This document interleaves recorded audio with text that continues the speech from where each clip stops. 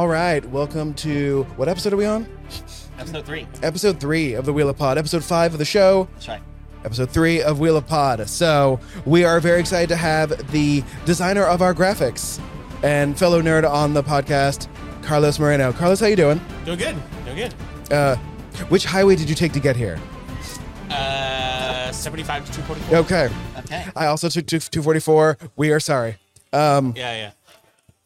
For any Venn diagram pod for good / Wheel of Pod listeners, you know how I feel about 244. Okay. I am representing Greenwood, so I'm wearing my Victory for Greenwood shirt. Oh, nice. So we are good. Yeah.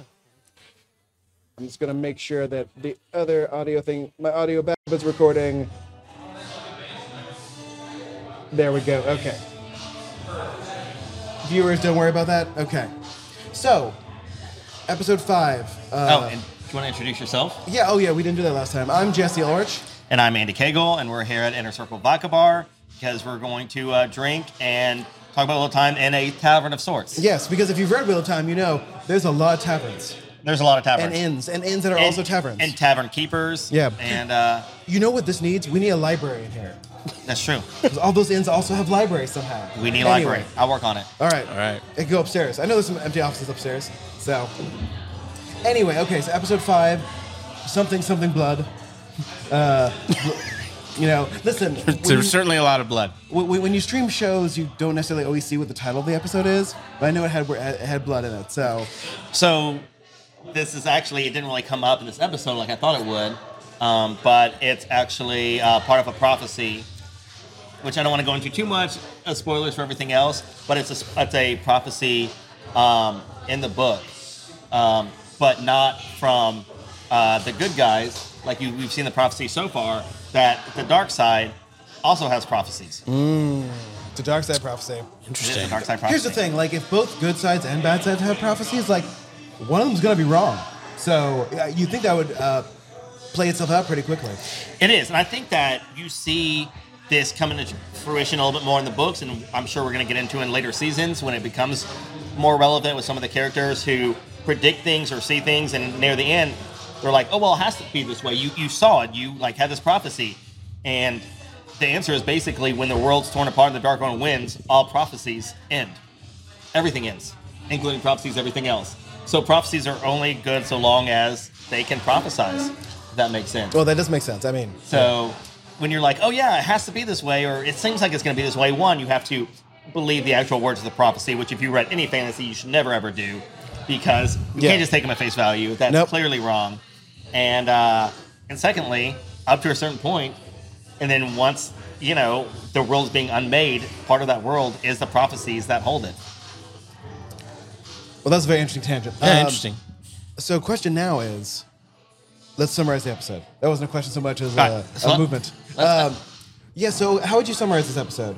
So I like to break it down in the different paths that they've been taking, kind of what we did last time. And so if y'all don't mind, break it down with the different characters who are all separate still at this point. All right, go for it. Because the episode opens up with they're all going to, I pronounce it Tarvalon because I've read it and listened to the audiobooks, but now the show pronounces it Tarvalon. So I'm going to try to really stick to that. Hey, the first time the show pronounces the way I hear it in my head when I read it. So yay. So they're all on their way to Tarvalon. Hold on. Air horn noise. There we go. And they've been separated. You have Egwene and Perrin with the Tinkers, the traveling people. You have Rand and Matt, who are now on their own. They were with Tom Maryland. And then you have Nynaeve, who's caught up with Lan and Moraine, and the other Aes Sedai. So that's kind of where we're starting. So let's break it down. So one of the things I think they did well is the show did well with Egwene and Perrin. So the summary is they got captured by the White Cloaks that were hanging around. Yep. He recognized them hanging out with someone who he thinks is an Aes Sedai, and they're clearly evil. And so I started it. Why don't you popcorn to you? Yeah. So and of course they are They added Egwene channeling in sort of the epic escape scene, which I kind of liked. I liked her little fireball that didn't do anything. That was nice. That was a nice touch. Perrin's eyes. We got Perrin's eyes going yellow. and then we got the wolf assisted escape. So We did. But let's not forget that. So this is something, and I only read the first book. Okay. And it was way back in the 90s. So and I'm from the Bay Area. So you're basically coming from a fresh point of view. Pretty much. There was a lot to distract a 20-year-old in the 90s in the Bay Area in California, and it wasn't sword and sorcery books. Okay. So I wasn't reading a whole lot during the time that these books were coming out. But I did have a lot of friends who read and appreciated Wheel of Time, and so I know more about Wheel of Time from my friends than from the book. Than from actually reading the book itself. I read the first book. I think I may have started the second book, but got distracted and put it down. So I vaguely know what's going on, but not really. So you're talking about Perrin, and since the first episode, I've been waiting for Perrin to have this sort of talk therapy session about killing his wife. Yeah. And I was like, oh, good, he's gonna, but not like that. Oh, not while he's being carved up. Yeah. Listen. Hashtag justice for Perrin's wife again. Justice for Perrin's wife. So that was really tough to watch on many, many levels. Yeah. So what did you? Because here's what I think they did well in this episode. It was brutal to watch the White Cloaks. Yeah. How did you feel the White Cloaks come across? What are your opinions on the show, and also just them as a people and connections you can make? So the show is doing, I think, the smart thing, which is removing sort of all nuance from the White Cloaks and it's being they are not a force for good in this world. So later on, when things happen to them, you're not all confused by it or not knowing where they're going to be. They are the non-attached to the Dark Ones bad guys in the story. That you assume they're not attached to the Dark Ones. True. But most White Cloaks think they're doing good, right? As most villains do. Right. And the show's just we're gonna skip over any of the sort of nuance of why the White Cloaks exist, their history. They do not like Aes Sedai. The guy explains it very clearly why. Yeah. And I don't disagree with him 100% on that either. Well, no, yeah, they manipulate. They will power that other people can't get. They're given advantages. And when you have someone who has a lot of power, whether it's in this fantasy world, magical power, or money, or, different things. But this one is just almost unnatural. So I can see where people fear it. Clearly the White Cloaks are religious fanatics, is the connection we make to the real world. Yeah. What I really liked about this episode, and I want to kind of get your opinion on it, is this is why I liked it, because in the books you have a lot of backstory on the White Cloaks, and they're trying to be the source of good, and they think they're the light in the world, and that the Aes Sedai and anything having to do with the power is bad, and that their thing is not corruption. They think the corruption is the Aes Sedai, the magic users are trying to get out. And there's a lot to that, a backstory, and it's really hard to get that across in a show, especially something like this, where they have a lot to come across very shortly. So with the torture, this is what I liked about it. The cleaning of Egwene was weird at first, but then what I liked about it is if you had any other show, if this was, Game of Thrones or anything else, the washing of a, 19-year-old girl would be sexual, would be kind of provocative. It was not. It was brutal. They did not get pleasure from it. They weren't leering at her. They were treating her less than human. And she even covered herself up in the one shot that could have exposed, Yeah.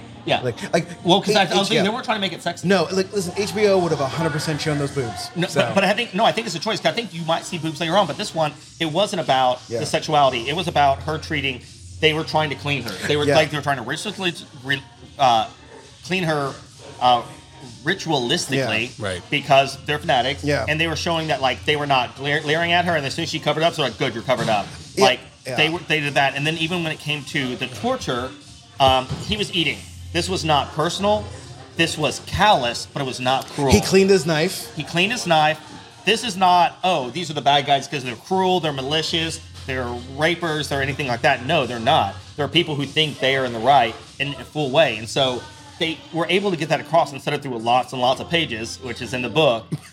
Yeah. They were able to show, we could say that about any topic. Well, any there are topic. pages and pages in the book about it. Well, but I felt like they did a good job of condensing that into just a few scenes where I think instead of being like, oh, this is scary, or hey, this guy's like a cruel sadist and everything else, no, this guy's just callous. He thinks he's in the right, which is sometimes scarier, and it made it frightening. He was not doing that because he wanted to torture them.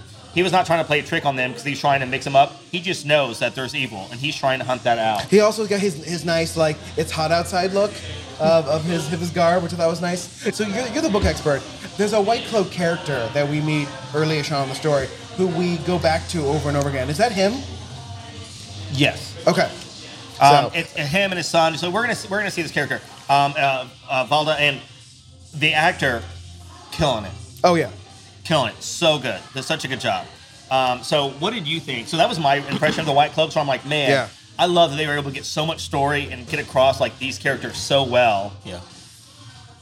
In such a short time. So what do you think? Yeah, I appreciate what you said about power, and you know, like if you start comparing, like, you know, I did read all of Lord of the Rings and The Hobbit, and so all the Tolkien stuff, and you know, one could argue that most sword and sorcery is sort of a derivative of Tolkien. They're either a response or a copy of. And so... Especially in the 80s and 90s when all this was coming out, you almost had to be, in order to get accepted by publishers, you almost had to, like, at least start out that way. Yeah. In order to get published. And it didn't. So there's definitely some derivatives, especially this first book. What I appreciate about sort of Robert Jordan's approach, and again, coming at this not really knowing much, I don't know, like, if this is correct or not, but it seems to me like Lord of the Rings is all about, like, this. There's this ultimate power in the world, and we have to destroy it because it's too powerful. Nobody should wield it. We need to throw this ring into the lava and just get rid of it, right? So that the world can be healed, right? And we do get a ring lava scene later on, but we can talk about that. Yes, that's interesting. But that's a different part. Save oh it. yeah, actually, no, I do remember that. I do remember that from the episode. Yeah. But this story seems to be, there's an ultimate power in the world. It destroyed the world once. How can we use it to possibly do good? You know, it's something like, this is a power that can throw literally... the baby out with the bathwater? No, let's not do that. Let's see how we might be able to wield this power to actually do some good in the world. And so when you see the White Cloaks, clearly their tactics are not great, but you can almost empathize with them, like you were saying, where you're like, yeah, if this was any other fantasy, the power that literally, you know, broke the world, and people had to start from scratch. Power generally is not looked upon as a good thing. Right. Power always is a corrupting force. Right. And even in this story, it also is, but there are people who realize, like, power itself has no agenda. It's how power wielders use it. It's how it's wielded. Yeah, I guess that's what I was you're trying saying to get at. weavings don't kill people, people kill people. Yes, I do say that. So if we take away all the weavings, anyway. Oh, wait, and then... Yes. So they're now under great pressure. They're like, hey, one of you has to sacrifice themselves. Yep. They talk about it. He has his lay on the couch, finally release the fact that he killed his wife. Yeah. And then here's the very basic answer that should have occurred to him now. Like, it was in battle. Like, it happens. It's not your fault. Sure. He's still going to feel that way. Like, he's definitely struggling internally. Of course. And then, now that we know he has some kind of connection with the wolves, and where that normally would scare him, I think that they both were, instead of, like, giving in and being like, no, that's fine, you die, I'll do it. Like, they were two girls, they're stubborn, and they both were like, no, I'm going to be the one to sacrifice, and they did in two different ways. So Egwene used her power, and she, is very new to it. We've kind of seen that. Yeah. The fact that it looks like she has some power, which is our first thing that, she's not naive at this point, but she has some power, and she tried really hard, and she achieved more. She had the distraction, and I like the fact that instead of, like, the weave being damaged or freeing herself, she freed Perrin. Yeah. That shows the bond between them, I think. And also her desire to save Perrin and not herself. And then Perrin's power. Yeah. The show's going to have to explain how he, like, cell phone called the wolves via his mind. Because that's what he did. He the wolves in every book, when wolves are talking to people in their heads, like, they communicate via images and, like core emotions. And so I assume the show's going to have to explain what Perrin did there. Like, we know as book readers what he did. And I think it'll come out, but I think this first thing was like, oh, he called the wolves. Yeah. Again, And you can tell where because is Elias? the clue is that when he got out, instead of being scared of the wolves, he knew they were coming. He knew they were there. Yeah. They couldn't flash back to like that one wolf licking his leg, and then he sees that wolf. I did remember that. I was like, you do get kind of a premonition. Yeah. Like, you do. There's something about him and the wolves, and they're not going to be attacking him, and they're going to be. It was Chekhov's leg lick. So I kind of talked about this last time, but I felt like last episode they set up Nynaeve as a possibility for the Dragon Reborn. Mm-hmm. They set up Matt as a possibility for the Dragon Reborn. Right. They weren't as obvious with it, but now you're like, okay, you have Perrin with the wolves, and Egwene who is also powerful, but not to the point where like Aes Sedai or shocked. I mean, there's not any there. Yeah. At least the live ones. And then they free themselves. Yeah. They haven't met up with anyone, so that's kind of their storyline.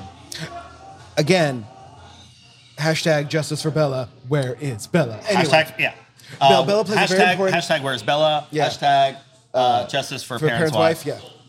Anyway, so again, another important scene that Bella is in the books and not in the show, but that's fine.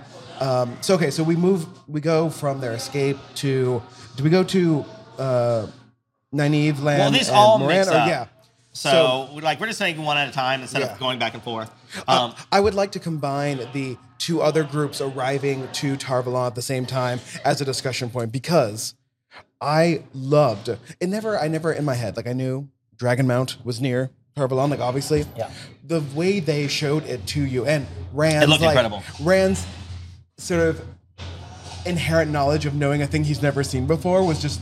I was like, I knew 100% what that was. It looked great. I don't know what happened between episode 1 and episode 5, but the CGI's gone way better. CGI is great. I liked their interpretation of Tarvalon. Yeah. I think it looked incredible. It's very not only it's the very CGI you see, it's very Minas Tirith-y, which I like. The buildings they created, and so let's talk about Tarvalon.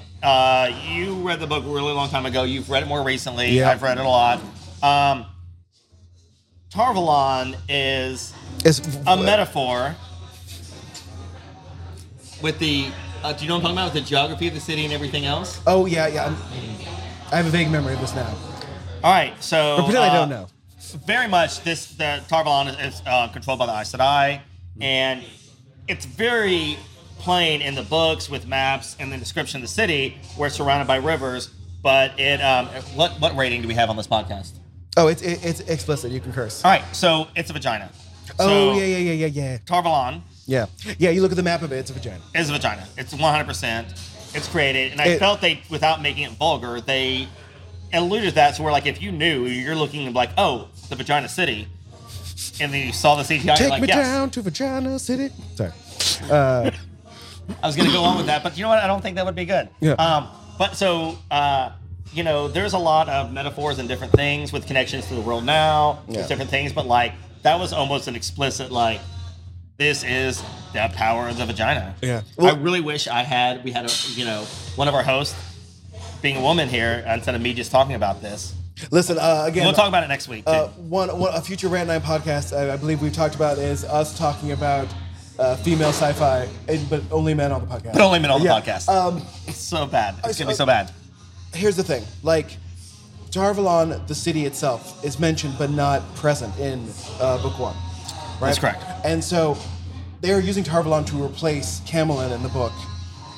And in some ways, in some ways not. They're skipping over Camelin to bring Lowell into the story. Good to see you, buddy. And Ogier. Ogier. Not Ogre. And not Ogre. Like Ogier. Again, is that like? Was Robert Jordan trying to just avoid copyright infringement with Trollocs and Ogiers instead of trolls and ogres? I think he was just, what is that about? So, yeah, he wanted something similar, but like, yeah, I mean, it's different, but they're also different. Yeah, at least they're not like dragoons. They're similar. All right, fair enough.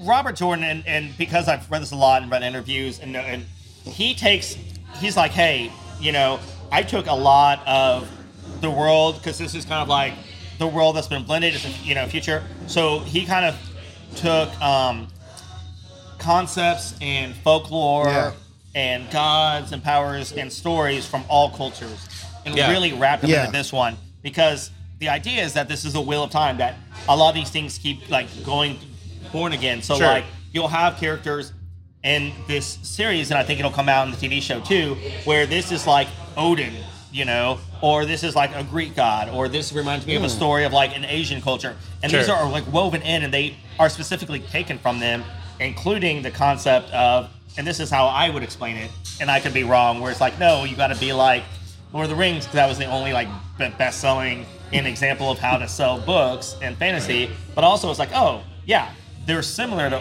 ogres because that's kind of that concept, but it's reworked into this because the wheels turn, and this is the like next evolution because it's a new wheel turning. So you have ogres and trolls that have now become Trollocs, which are very act and look very different, and then Ogiers, which are clearly very, very different. But I like that they did that throwback because it is similar to people who haven't read the book. I like that one because ogres are usually not like pleasant creatures to run into.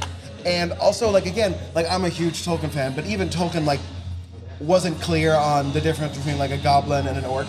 Like, at first, he used them interchangeably, and then eventually decided what was what. Different. So, like, I'm fine with Robert Jordan calling them ogres, or, in, like, Game of Thrones, naming a character Kayvon instead of Kevin. Like, you gotta mix it up, so... You have to.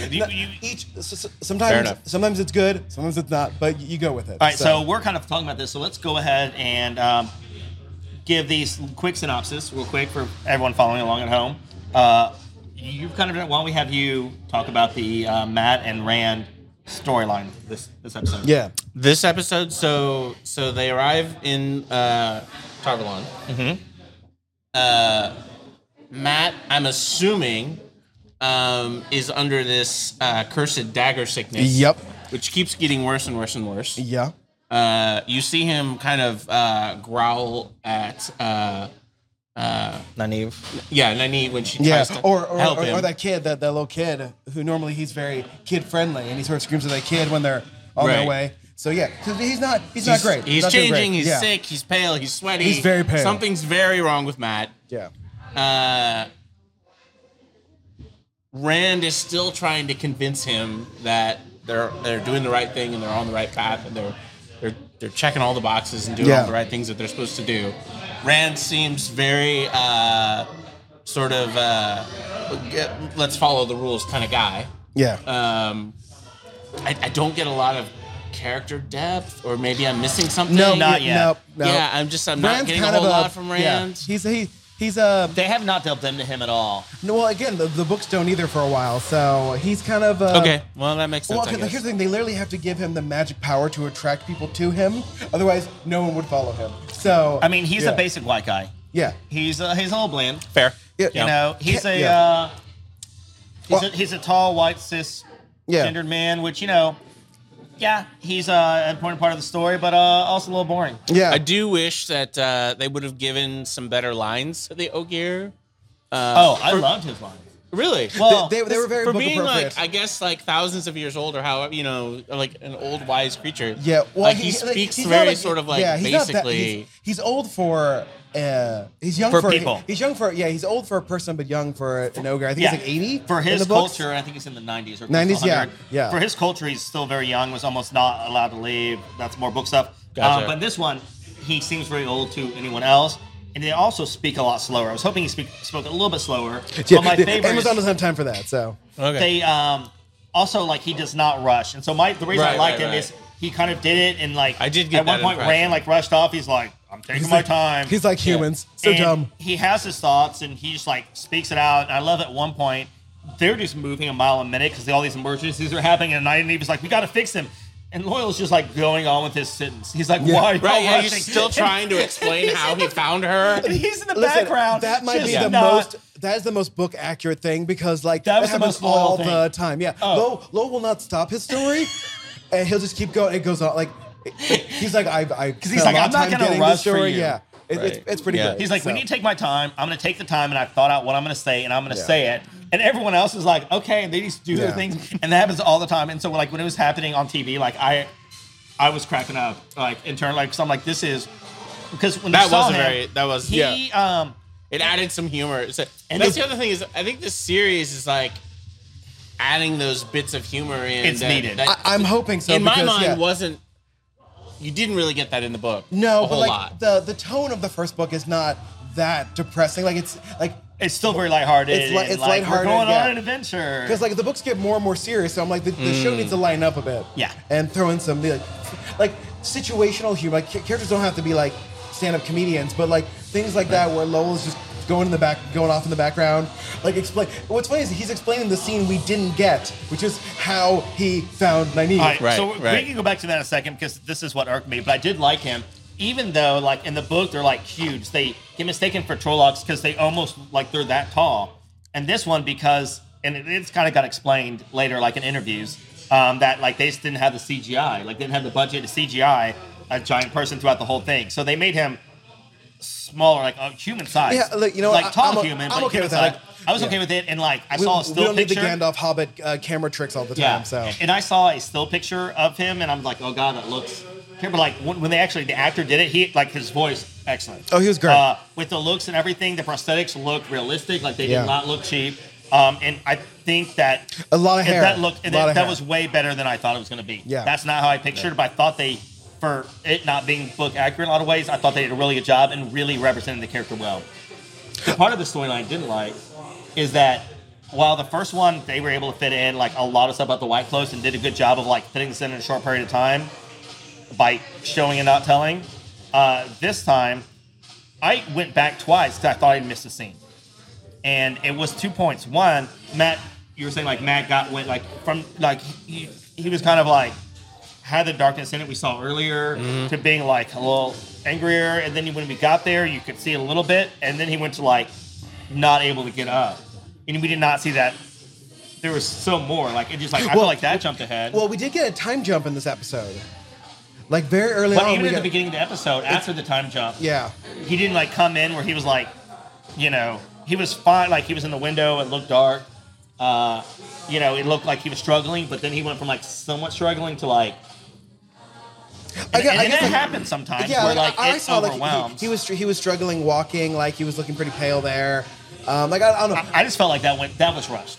Yeah, Maybe you can disagree with me. Yeah, I might be wrong. Listen, of things that were rushed in this episode, Matt's thing felt more natural than other things. So the next part that was rushed was Was- yeah. They're like, oh, How did Loyal like Lowell and clearly like Nynaeve left, meet? and Nynaeve, and she like kind of escaped, and then there's just like this magical day. Because Nynaeve went back when they went to go look for her, which could have been that long. They're in, and the tower are not close. They make that very clear, and yet somehow Lola and Nynaeve, not knowing each other, find each other and then connect, and then he's not even discover. looking for Nynaeve. He was looking for Egwene. Yeah, He's like, oh great, Right. this is the girl you were talking about. Like it's not. Why? Yeah, okay, yeah. we could have had a little less staring at statues of old warders and given us the scene of them meeting. Yeah, no, 100%. Because I'm like, this is a. There's thousands of people in the city, multiples of thousands, not like Yeah. 1,000, but like Hundreds of thousands, perhaps, yeah. people Sure. in the city, thousands of people in the White Tower, and he finds someone with a braid, and he's like, I think I know you. You're wearing a braid. Listen, she finally, like, I would like to give the show props for in the very beginning of this episode, Nynaeve going, like, hog wild on playing with her braid, like, very stressfully finally doing it. Yes, no, that I like. I got, like, warm feelings in my heart. I'm like, yes, the show gets it. Like, we all have our nervous tics, and hers is playing with her braid, and she does it. And she does it, So- finally. We got the braid like, tugging. last episode we got the, straightening her The skirt smoothing. skirt, yeah. And we got the braid tugging. Yeah, because that's all Robert Jordan knows about how women handle stress, apparently. Yeah. So, okay, we've kind of skirted over what I feel like is actually the main point of the episode, which is dealing with grief and loss. Oh, And- wait, before we get Yeah. to that though. Yeah. Before we Big move, part of the sorry, I episode. just want to go back to the random map for one last Sure, thing. sure. I loved, there were 2 points that I loved about it. I felt it was too rushed. Theirs was, but I did like it overall, but I felt like we just missed the scene. There was a fourth party that we have not been following that has shown up, and it was a little Easter egg, and it happened several times in this episode. Patton Fane. He is the... I did not see him. Oh, he's in the background. Is he? So he's hidden. He's like in a doorway, but there's several times Really nice. that he's Okay. made it there. And I think he's been in other episodes that you kind of like spot him, but you hear the whistling. So remember, Patton Thing is a peddler that Matt comes across and trades with right at the beginning. Yep. When Oh, the okay. Trollocs attack, he just starts whistling. He just looks at him and casually walks away. very suspicious. We hear his whistling, and the whistling comes back, and they whistle in the episode, and you see him. So Interesting. we know, if you're paying attention, that he's there. And then I also like the fact that this is also like who is the Dragon Reborn. When the false dragon comes through, and he looks up, and it's Matt and Rand, and he looks at them, he realizes what he's saying, and he starts laughing. Yeah. Because he's in chains as a male channeler when he can feel it, like where women channelers, Well, like Aes Sedai can feel each other, men can also sense his, so he gets up and starts Has he not? Yeah. Has he not been gentled yet? I thought they did after He his gentled attack. them, but you can still feel it. Okay. I believe. Yeah. But because he sees that, and he laughs. Yeah. And even if you pick up on that, if you haven't read the books, you're like, well, who is he laughing at then? Right. Yeah. It could be Rand or Matt. So, Right. So let's go to the main point of the episode, which is loss and grief. Yeah, and like we got a lot of warder just like the procedures and the life of a warder in Tarvalon. And the relationship between the warder and their Aes Sedai. And the culture of the Aes yeah. Sedai, Yeah, the White yeah. Tower. I did appreciate that. Like, I appreciated that they took the time to sort of let's spend some time with that and talk about it. It is a weird. And the last 2 episodes have had a lot. And of you get that. more therapy. Yeah. Right. So, God, listen, men need therapy. Yeah. R.I.P. Not while they're being tortured. That one warder guy. Yeah. But And how I love how Robert Jordan did this, and they did this in the book too. Like, it's almost like on the nose when we were talking about the White Cloaks and how they're like, oh, these people have power and everything else who don't know what it's like and they abuse it.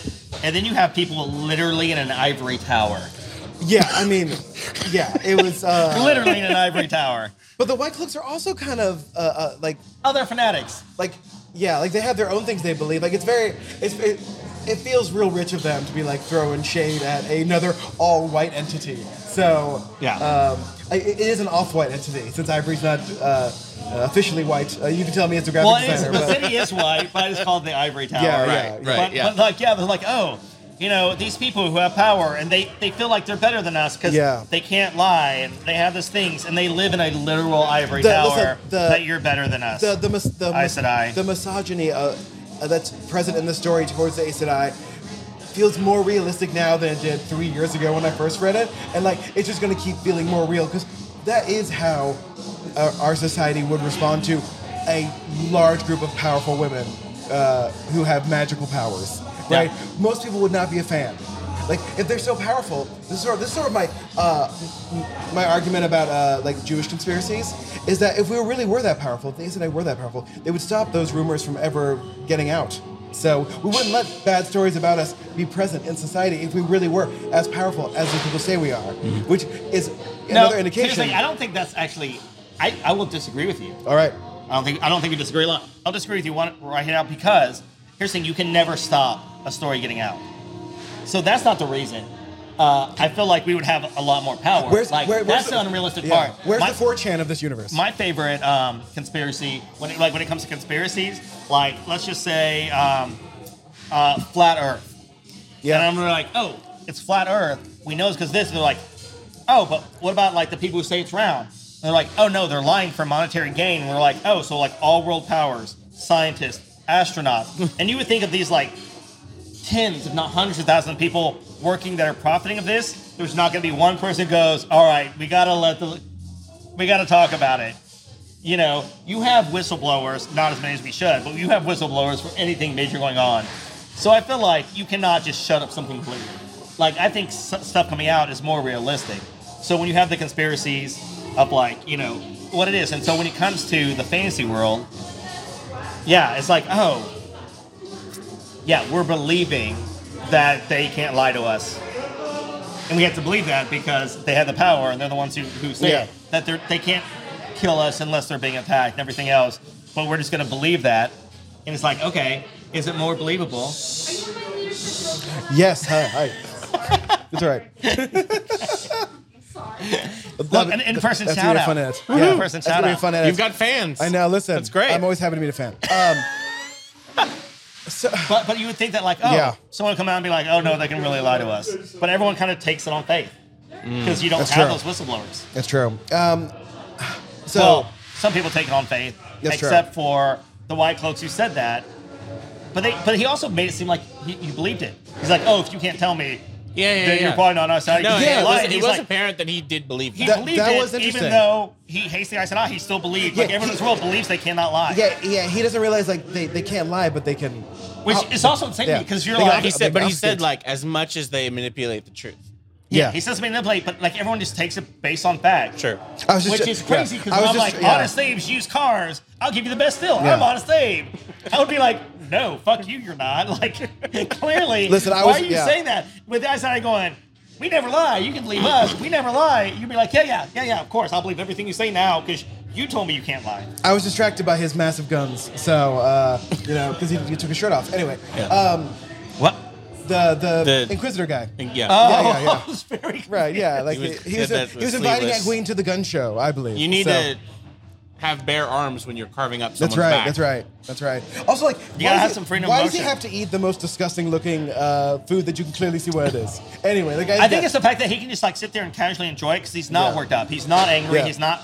I mean, he's fanatical, but he's not like passionate. Yeah. Like I hate you so much. He goes, no, you're wrong, and I'm gonna prove it. And it's gonna come to light, and that's fine. And I'm gonna eat. I'm gonna be casual about it because if I were worked up, then that would not be the thing. So we've talked about this. Let's go back to the Aes Sedai, the White Tower. Yes, we've got to get through this episode. Okay, yeah. Okay, so all right. So the three Nynaeve, Moraine, and Lan are in the White Tower dealing with the loss of the Aes Sedai from the battle in the previous episode, and that warder is going through some stuff. He's feeling some feelings. I think it's another example of like how close the bond is between Aes Sedai and Warder, and this was a really good way to show that. Yeah.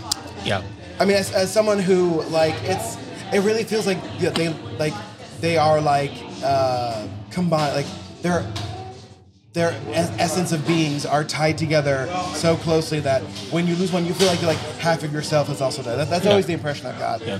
And you saw that a lot in even just in the way that Lan reacted. Yeah. And all of it, like he doesn't say much.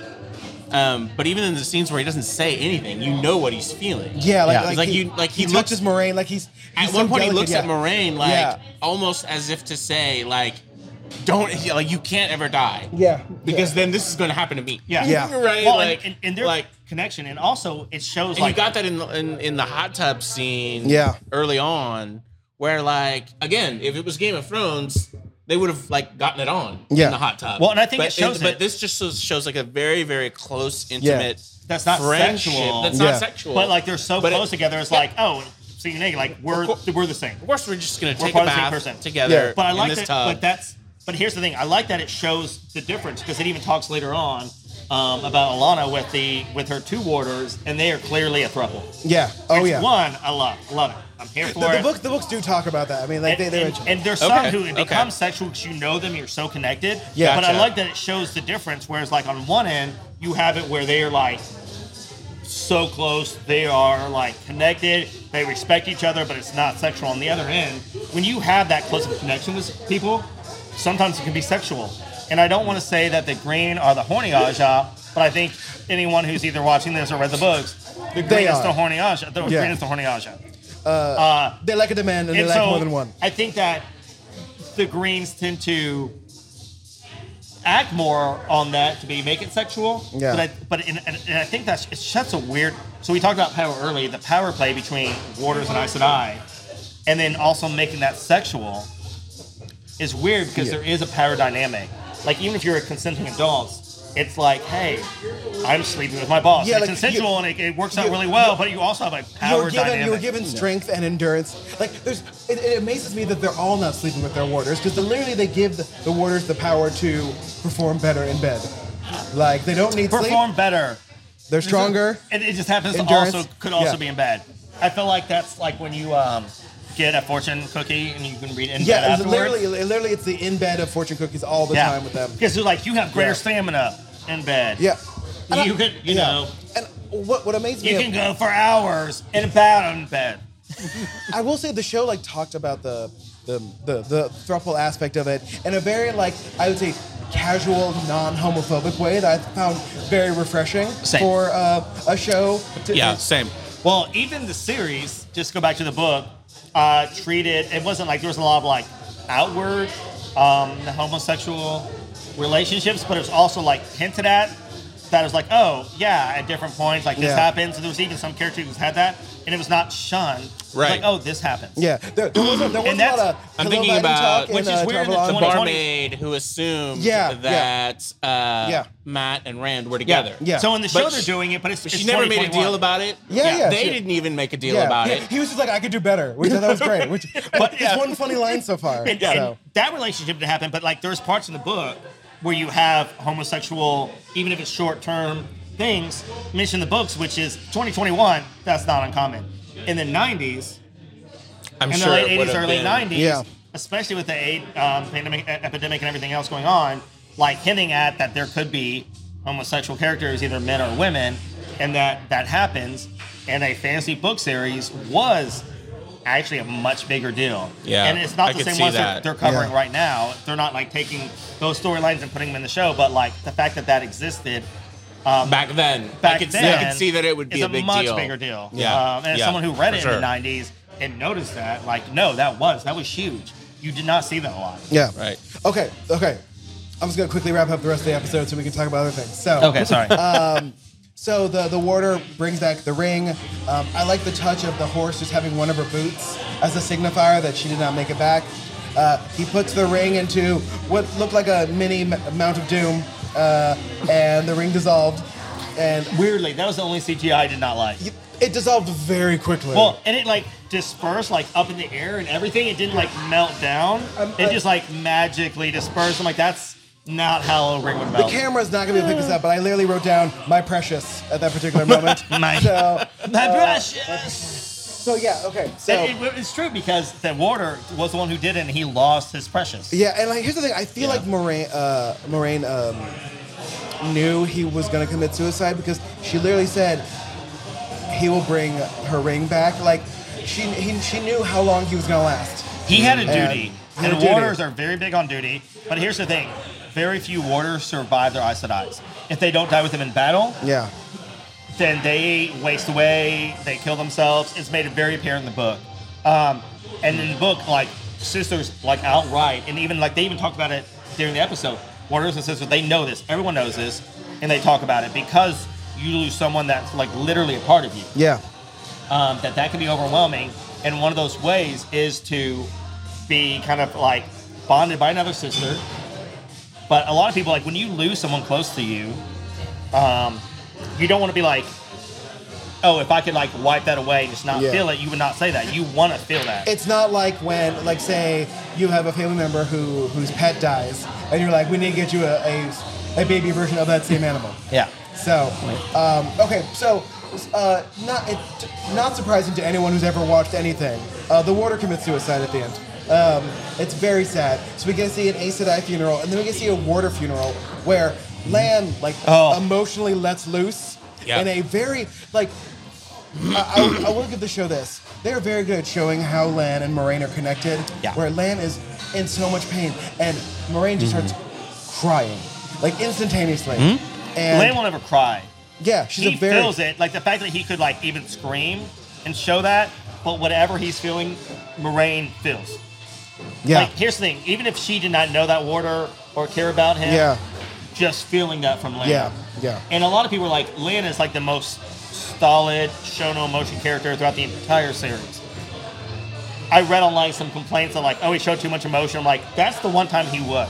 I feel like he was channeling that pain from all the warders. Yeah. Right? Like, because like, it felt like they were calling him out. Yeah, he was the representative. So like, he was channeling everyone in that room's emotions, which I gotta say, like that scene got to me. Like I didn't think it would. I thought it was gonna be kind of silly, but no, it got to me. Can I tell you, throughout the series, and not this early on in the series, but in the series and the books later on, Lan is one of my favorite characters. He didn't when I was like in my teens and reading this for the first time in the 90s. The first books he wasn't, because he's just a solid character. Like, oh, he doesn't even have a personality. Yeah. You just don't. It's hard to determine like just what that is because he is. He was just making fun of Rand all the time. And just like, no, he was helpful, and he was like this like rock you could rely on. but like there wasn't.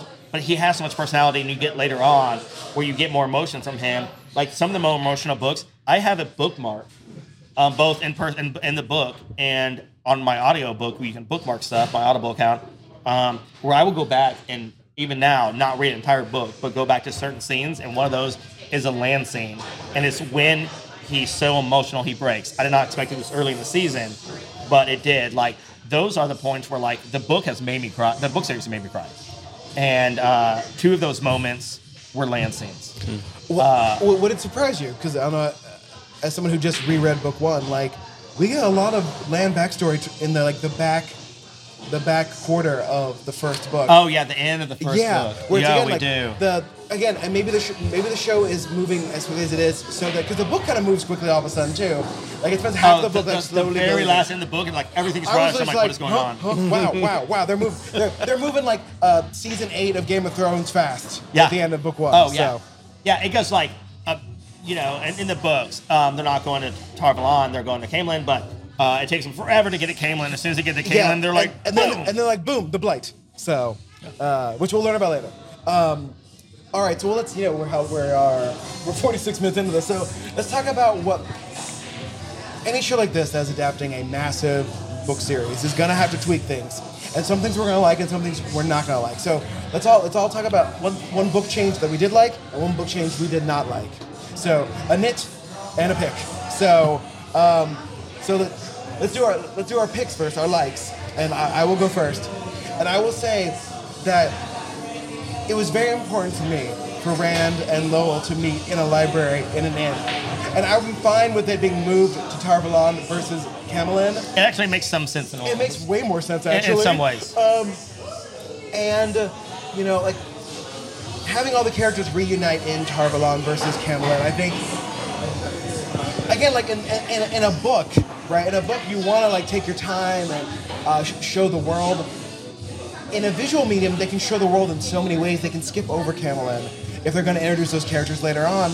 And I am 100% on board with let's involve Tarvalon earlier in the story. So that's mine.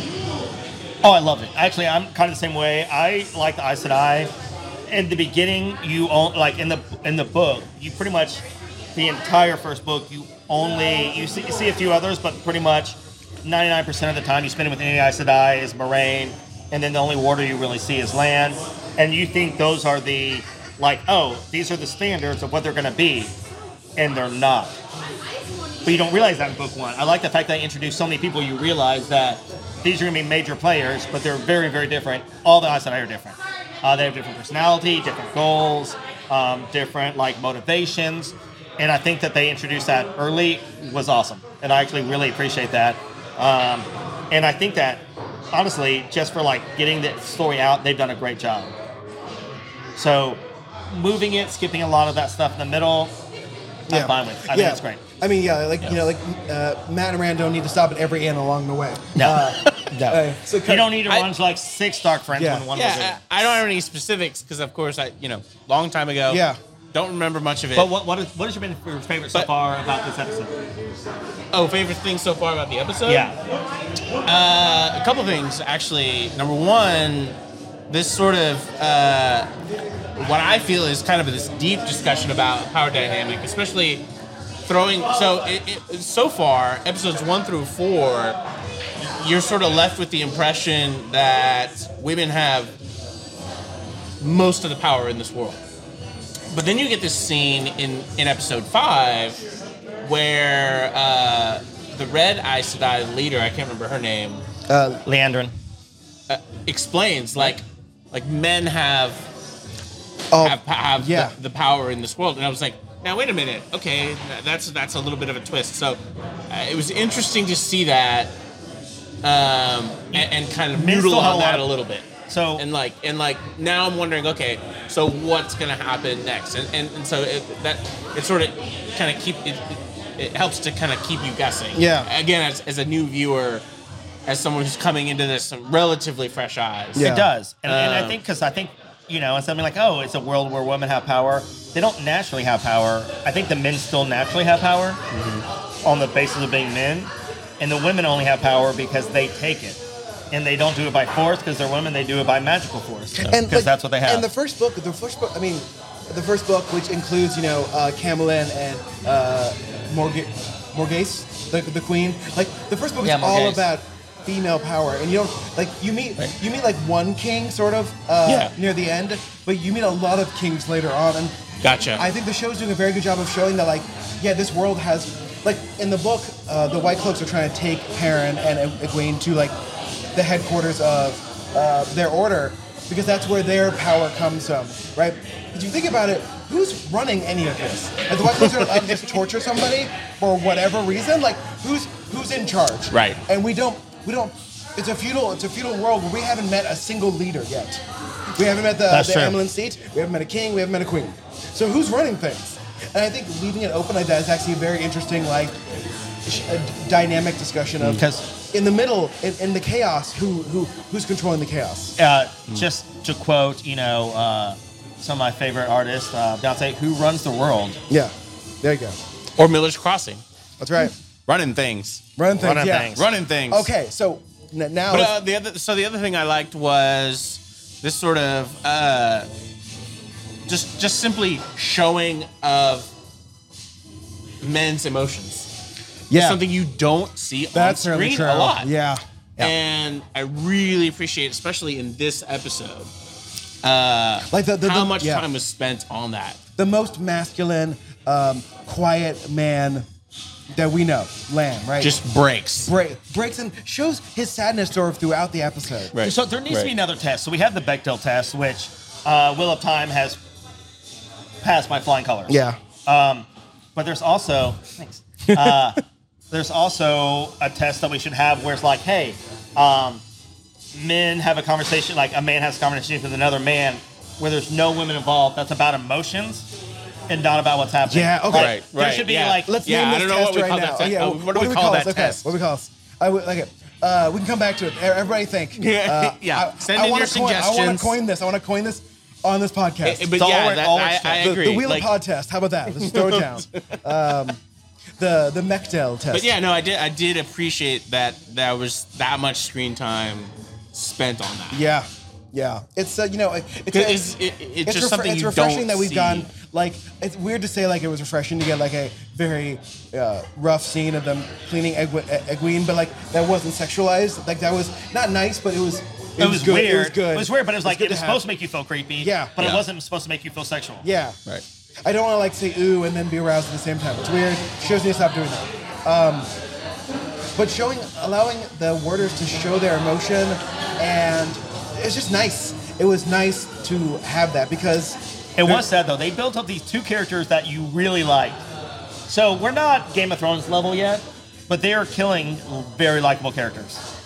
That's true. Likable characters. But what are their names? Who's next? We'll find out. Like, can you remember the Aes Sedai's name and War's name? Yeah, it's clearly. We can edit in where, like, I say this right. Yeah. Okay. His name was Stefan. The word's name was Stefan. I know that from the Was credits. it? Yeah. Yeah. Because I paused it, and Amazon Prime was like, "This actor played Stefan." I'm like, "Thanks, Amazon Prime." I'm gonna trick Andy and ask him later. Yeah. Well, listen, you were like, "I care about these characters." I'm like, "So what are their names?" Anyway, I'm terrible with names, so like I'm terrible with names. It's like that SNL sketch where they're like have celebrities go on and like name like people around them. Yeah. This is a person who's worked for me for 12 years. What's their name? Yeah. What is Burn Notice? All right. Okay, let's talk about the changes we did not like. And normally I have very many. I have lots. This one was less because this is almost a completely new scene, a completely new part of the story, where they moved some things from Camelon to Tarvalon. A lot of ON names and cities. And I'm okay with Camelin being skipped for now. Yeah, that's fine. Because it's a whole different set. We're going to come to it later. Listen, we're going to see a lot of Camelin. There's one scene in Camelon I would like to see, and that is Rand, how Rand meets some people in the town. That part's funny. I want to see it. That's not going to happen. We've already skipped that. We've already missed it. Well, they have to introduce her somehow. Like him falling and meeting. No, I know. I know what you're talking about. Okay. Anyway, listen. Well, I will nitpick when we get to that scene then. I will say, I guess, like, the show is still teasing us on any of these characters being the Dragon Reborn, And I'll tell you what I didn't like.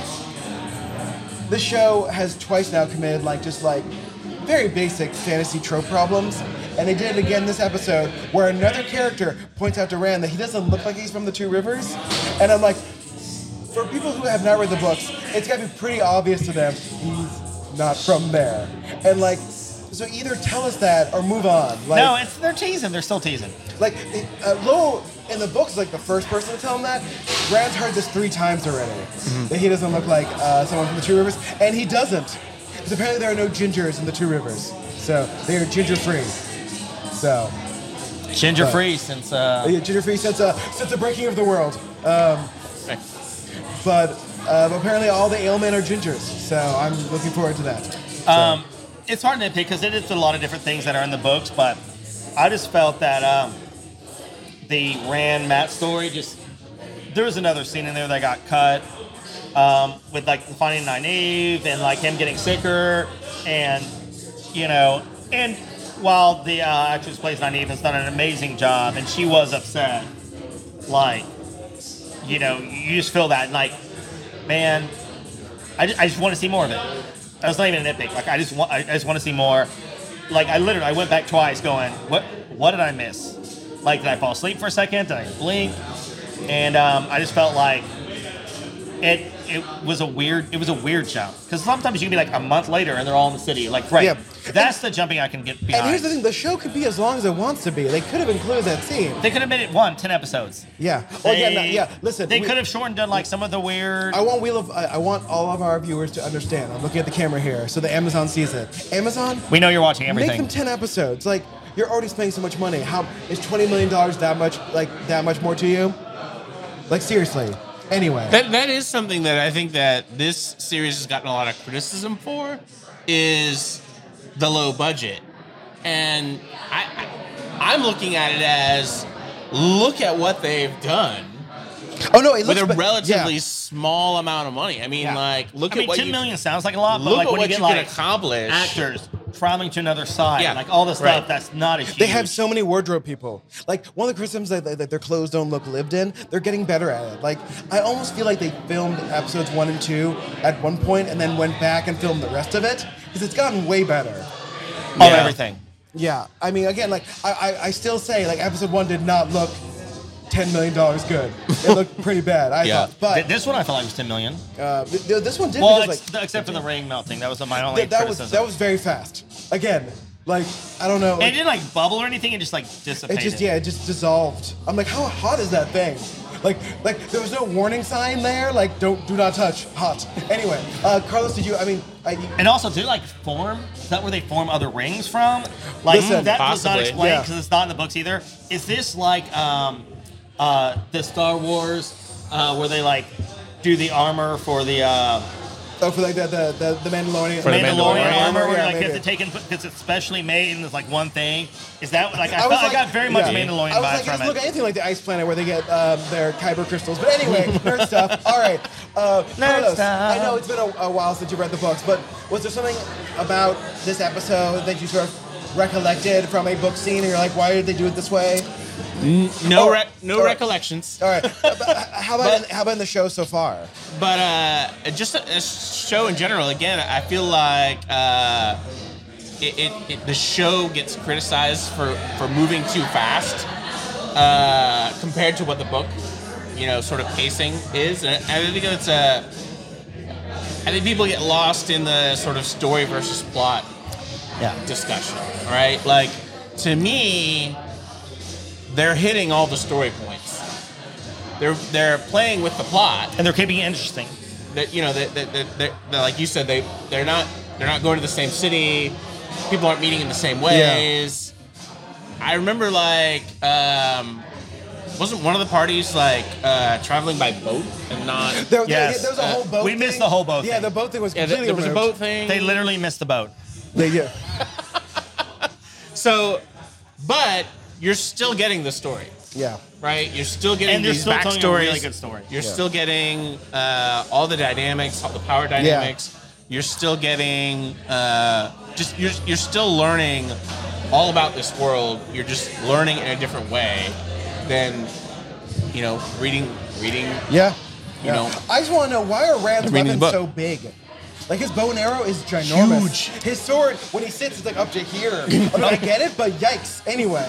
Because that's my it's a point. Two Rivers bow, Yeah. which I hope they explain later. Because the Two Rivers bow is not like a normal bow. Because they're And super we're not strong, even explaining it now. blah, We're gonna blah, explain blah, later the because it's blood, gonna come up. et cetera.